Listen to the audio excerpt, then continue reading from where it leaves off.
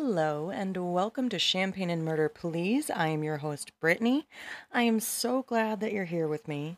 I have a non-13 Ghosts of the Tower of London story today. I just wanted to mix it up a little bit, throw some stuff in between. Plus, there's a lot of information on Anne Boleyn and I'm about halfway through it, so we'll get there. Today we are drinking a La Maraca Prosecco sparkling wine. It's about $15 at Jewel. It's crisp and refreshing. It's perfect on its own, but it goes really well with a mimosa. Just saying, you should try that one out. I hope everyone has stayed cool during the heat wave that just berated us and like most of the Midwest, and I think most of the United States. I hope everybody stayed cool and stayed safe. My poor AC just had enough and just shut off yesterday. It wasn't broken. It just said, fuck this, I'm done. But we turned it back on. It was all good, if a bit warm in the house. But thankfully today it'll be less humid and hot, so we won't have to stress out the AC or the power grid, I guess. And hopefully everyone with kids in school are adjusting to the schedule without many issues. My kids seem to be enjoying it so far, although the dog is sad. She doesn't have as much attention paid to her during the day from everybody, but the kids make sure they give her love when they get home, though, so it's all good. She still feels loved and makes sure that she loves on everybody else, so she's all good. But anyway, let's get into the story. So today's story is about the Bunnyman of Fairfax Station in Virginia. The legend of Virginia's Bunnyman might sound like a cute tale of rabbits and whimsy. It's anything but. In reality, the true story of the Bunnyman is one forged from indecency, mystery, and violence. Long have the tales of the Bunnyman Bridge floated around the towns of Northern Virginia, and the stories always change a little in the telling. What we do know, however, is that some urban legends turned out to be true, and there really was a man who inspired the rest of this grisly urban legend. And as silly as it sounds, that a man would dress in a bunny costume, he has been a fixture of local legend for at least the last 30 years, and by 1973, this bunny man had been reported in Maryland and the District of Columbia. The infrequent sightings and his widespread appearances usually occurred in secluded areas. He was usually described as a figure dressed in a white bunny suit armed with an axe, and was accused of threatening children or vandalizing property. But by the 1980s, the Bunnyman had become an even more sinister character, with several gruesome murders under his belt. He has been reported as far south as Culpeper, Virginia, but his main haunt seems to be the area surrounding a railroad overpass near Fairfax Station, Virginia. Which was a frequent hangout spot for partygoers. It's now the infamous Bunnyman Bridge. For more than 25 years now, stories of the Bunnyman have been passed around mostly among the teenage population. And like most stories over the years, it has evolved into a ghost story shared at parties, campouts, and the occasion that tales of this sort are exchanged. It was at one such gathering in 1976 that the story of the Bunnyman was told. The Bunnyman was said to have been responsible for the deaths of two disobedient children from the Clifton area. Other children were rumored to have disappeared, and there was mention of animals found horribly disfigured in the area. Most of the stories take place around the Colchester Overpass, which is a Southern Railway overpass spanning Colchester Road near Clifton, Virginia. Versions of the legend vary in the Bunnyman's name, motives, weapons, victims, descriptions of the costume or lack thereof, and sometimes even the Bunnyman's possible death. In some of the accounts, the victims' bodies had been mutilated, and in other variations, the Bunnyman's ghost is said to come out of its place of death every year on Halloween as if to commemorate his passing. Fairfax County Public Library historian and activist Brian A. Conley did extensive research on the Bunnyman legend. He has located two incidents of a man in a bunny costume threatening people with an axe. The vandalism reports occurred 10 days apart in 1970 in Burke, Virginia. The constant trickle of Bunnyman questions re-engaged Conley's interest in this story, saying, quote, "I got tired of saying, I don't know," end quote. It took nearly a decade's worth of research, but in 2002 he published what is considered the foremost paper on the subject. He discovered that the real story is even more bizarre than the legend. So the first occurrence was reported on the evening of October 19th, 1970, by a U.S. Air Force cadet named Robert Bennett and his fiancée. They had been visiting relatives on Guinea Road in Burke. They were returning from a football game around midnight, and they reportedly parked their car in a field located on Guinea Road to, quote, visit an uncle who lived across the street from where the car was parked, end quote. With the motor running, they sat in the front seats when they noticed something moving outside the rear window. And moments later, the front passenger window was smashed in, and there was a white-clad figure standing just outside the window. Bennett put the car in drive and turned around while the white-clad figure yelled at them about trespassing, including, quote, "You're on private property and I have your tag number," end quote. As they were driving away, they noticed that there was an axe on the floor of the passenger side of the car. Now, that would freak me out just a little bit. When the police asked the couple for a description of the man, Bennett insisted the man was wearing a white suit with long bunny ears. However, Bennett's fiancée said that the assailant did not have bunny ears on his head, but he was wearing a white capriote of some sort, and that's a Catholic pointed hat of conical form that's used in Spain and Hispanic countries by members of a confraternity of penitents. Think KKK pointed hat, essentially. They could both remember seeing his face clearly, but with it being so dark, they couldn't determine his race. The police gave Bennett the axe after they examined it. Why? Nobody really knows. Now, the second reported sighting happened the evening of October 29th, 1970, when a construction security guard named Paul Phillips went up to a man standing on the porch of an unfinished home in Kings Park West, also on Guinea Road. Phillips says the man was wearing a gray, black, and white bunny costume and looked to be about 20 years old, standing about 5'8", and looked to weigh about 175 pounds. The man began chopping at a post on the porch with a long-handled axe and kept saying, quote, "You are trespassing. If you come any closer, I'll chop off your head," end quote. I'd be like, yeah, thanks, bud. You're good. See you later. So police opened investigations for both of the incidents, but both would eventually be closed due to lack of evidence. But in the weeks following these incidents, there were more than 50 people who contacted the police and claimed to have seen the Bunny Man.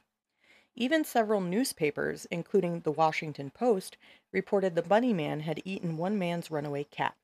And they had like 4 other articles that had mentioned the Bunny Man or something about a Bunny Man after that. But in 1973, Patricia Johnson, who was a student at the University of Maryland, submitted a research paper that had chronicled 54 variations on the 2 incidents, many of which maintain the basic plot in some shape or form, but they all vary in details like the location and specific events. And a handful of the variations mentioned the Bunny Man committing murders, a detail that is with odds with the 2 documented sightings. Conley cites this as evidence of how the original story had evolved through various retellings, and that the story would be taken to new heights during the early days of the interwebs. Conley went on to state that the most widely circulated version of the Bunny Man story was posted to the website Castle of Spirits in 1999. In this version, user, quote, Timothy J. Forbes, end quote, claimed that the Bunny Man was in fact a convict named Douglas J. Griffin, who had escaped from custody while being transported to a new facility in 1904. The story then proceeds to chronicle a series of grisly, almost supernatural murders committed at Bunnyman Bridge, most of which occurred decades before the official documented sightings, and also, according to Conley, quote, "All of the specifics given in the Forbes version are false," end quote. Not only did the murders never happen, but the key institutions mentioned, like the Old Clifton Library, which was allegedly the source of the author's information, never existed in the first place. So, real quickly, Colchester Overpass was built about 1906 near the site of Sangster's Station, which was a Civil War-era railroad station on what used to be the Orange and Alexandria Railroad. Due to its association with the legend, the overpass is a popular destination for paranormal enthusiasts and curiosity seekers. Interest in the overpass normally increases around Halloween, go figure, and starting in 2003, the local authorities began to control access to the area around Halloween time. And during Halloween 2011, Over 200 people, some as far away as the Pennsylvania-Maryland state line, had been turned away during a 14-hour traffic checkpoint into the area. As is often the case with urban legends, there is the story and then there is the truth. That is what makes the story of the Bunnyman so eerie and bizarre and downright creepy. Through the variations of the story that are spread far and wide across the furthest reaches of the internet, the true story of the Bunnyman may actually be even weirder. Quote, a creepy guy on Halloween, dressed oddly, throwing hatchets at people. It's just too bizarre to possibly be true, says Conley, but it is, end quote. The story has been told and retold for decades, but it follows these lines. In the early 20th century, deep in the woods that divide the town of Clifton from Fairfax Station, there was an asylum for the insane. At some point, the asylum closed down and its residents were piled into a bus bound for Lorton Prison. But on the way there, the bus swerved and crashed. Many of the convicts escaped, but all were caught except for one, a Mr. Douglas Griffin. While they searched for him, investigators found a trail of half-eaten, gutted bunnies, with many hanging from what was then called Fairfax Station Bridge. Police searched for months, but they never found Griffin. But then, on Halloween night, several teens were hanging out under the bridge. At the stroke of midnight, they had been attacked. The next morning, the teens were found hanging from the bridge, gutted, just like the bunnies. To this very day, it's said that if you are at Bunnyman Bridge at midnight on Halloween, you too will meet the same fate as those teens and all those helpless bunnies. Quote, it's a hell of a good piece of creative writing, end quote, Conley says about this version of the story. Another rendition of the story is at the stroke of midnight on Halloween, a killer in a white rabbit suit awaits. Lore has it, if you speak his name 3 times, he'll appear. Bunnyman, Bunnyman, Bunnyman. But don't expect to survive. He'll slash your throat and leave your body dangling from the bridge. But in yet another rendition, the spirit of an escaped mental patient haunts the railroad bridge. He escaped hell-bent on avenging the murders of his wife and child who were slain nearby. Living in the woods near the bridge, he killed and ate rabbits, wearing their skins and leaving their mutilated bodies hanging in the trees. One Halloween night, taunted by some town children, he killed and mutilated them too, hanging their corpses from the trees around the bridge. In another spin on the same theme, he's the ghost of an escaped long-closed nearby asylum. Dressed in a rabbit suit, he throws axes, or chainsaws or hatchets, at the cars of young couples who park by the bridge late at night. The tales arguably bring commerce to the town of Clifton, tucked away in the woods between Manassas and Fairfax Station. Pre-pandemic, thousands came to thrill at the Clifton Haunted Trail, which on its website features a creepy illustration of a man in a bunny suit. Conley continued to dig. He was able to track down the police and investigation reports that confirmed that the Fairfax County Police did look for a male in his late teens, early 20s, dressed as a bunny. But they were unable to turn up anything conclusive, writing, quote, after a very extensive investigation into this and all other cases of the same nature, it is still unsubstantiated as to whether or not there really is a white rabbit, end quote. The police deemed the case inactive. Ask Alice, she knows where the white rabbit is. However, Conley was able to track down the couple that had had the axe thrown into their car window. They didn't really want to talk about the incident, but they did confirm it had actually happened. They were able to share the vivid details. Conley says, as did the aunt who had helped them after the incident. Quote, she remembered very clearly combing glass from the shattered window out of the girl's hair, end quote.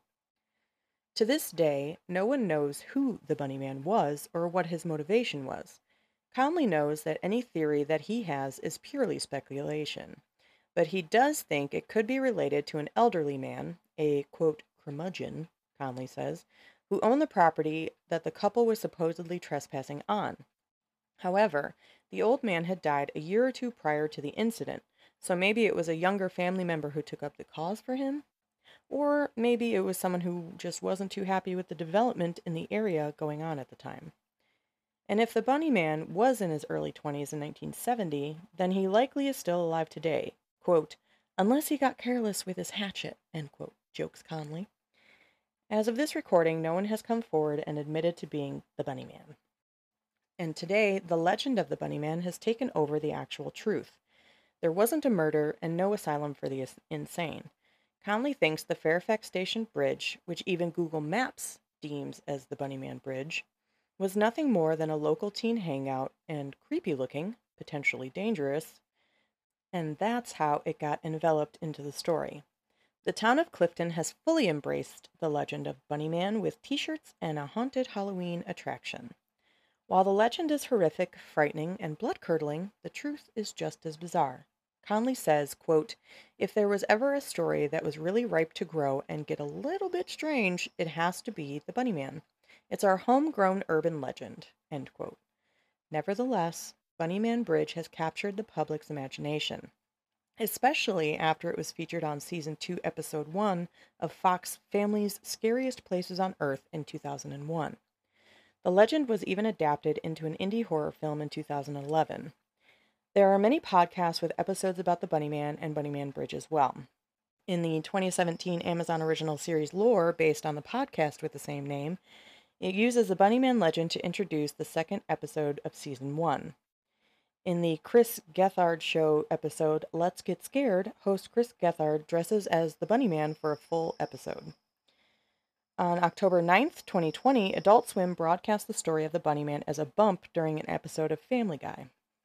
Now, there were a couple grisly murders around the area and around the time, but they were all deemed to be not of the Bunnyman. There was the story of a man who was estranged from his wife and daughter, and he took a drive with his wife to see a new lodge built at the nudist colony he was staying at. And on the way back, they got stuck in the mud, and the wife and child decided to walk, and he went to go find help, apparently, and then she just kind of disappeared. So his brother-in-law came to help him search for her the next day, and they couldn't find her, and the police came, and one detective, as they were getting ready to call it quits for the night, noticed that the ground was a little squishy where he was standing, squishier than the rest. So he decided to dig. Well, he dug up the wife's body and the baby girl's body, and the baby girl was 8 months old. And so the wife had been shot in the head and in the chest, and then buried, and then the baby girl had been buried alive. And that's one of the ones that was linked to Bunnyman, but they determined Brian Connolly found out that that obviously wasn't true. So, and then there was two other stories like that people had associated with the Bunnyman murdering them, but there was absolutely no evidence. So, but the husband did go to jail. He was sentenced to death penalty, but then he appealed, and he wasn't killed by the state. He just went to prison. But there you have it. There's the Bunnyman. I hope you guys enjoyed it. Hey guys, I just wanted to pop in and say lately I have been back on my workout routine, and let me tell you, Liquid IV has been there for me before, during, and after my workout sessions. In just one stick, you get 5 essential vitamins and 2 times faster hydration than water alone. I've been using it before my workouts, and I feel so much better during them. It's amazing. So you can use it first thing in the morning or before you work out like I do, or when you feel run down, or how about after a long night out with friends? Everybody knows you're going to need it then. Liquid IV hydrates 2 times faster than water alone with 3 times the electrolytes. Electrolytes is what plants crave of traditional sports drinks.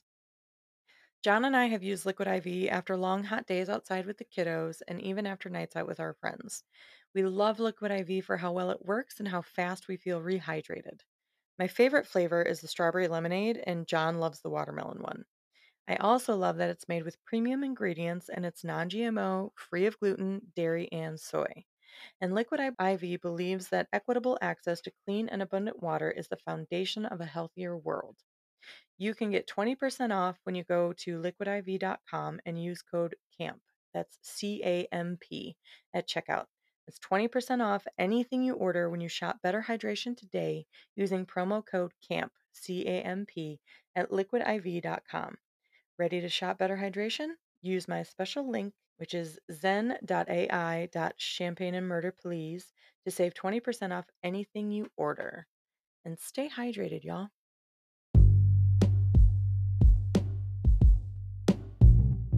Thank you so much for taking the time to listen to Champagne and Murder, Please. We really do appreciate each and every one of you. Never gonna not say it. I hope you guys have a great weekend. I hope you have a great week next week until I talk to you again. Stay cool out there. And moms with kids in school, keep your heads. It's gonna be all right. It's gonna work itself out. And I hope that you all are good to each other. And remember, stay safe and don't take candy from strangers. Goodbye.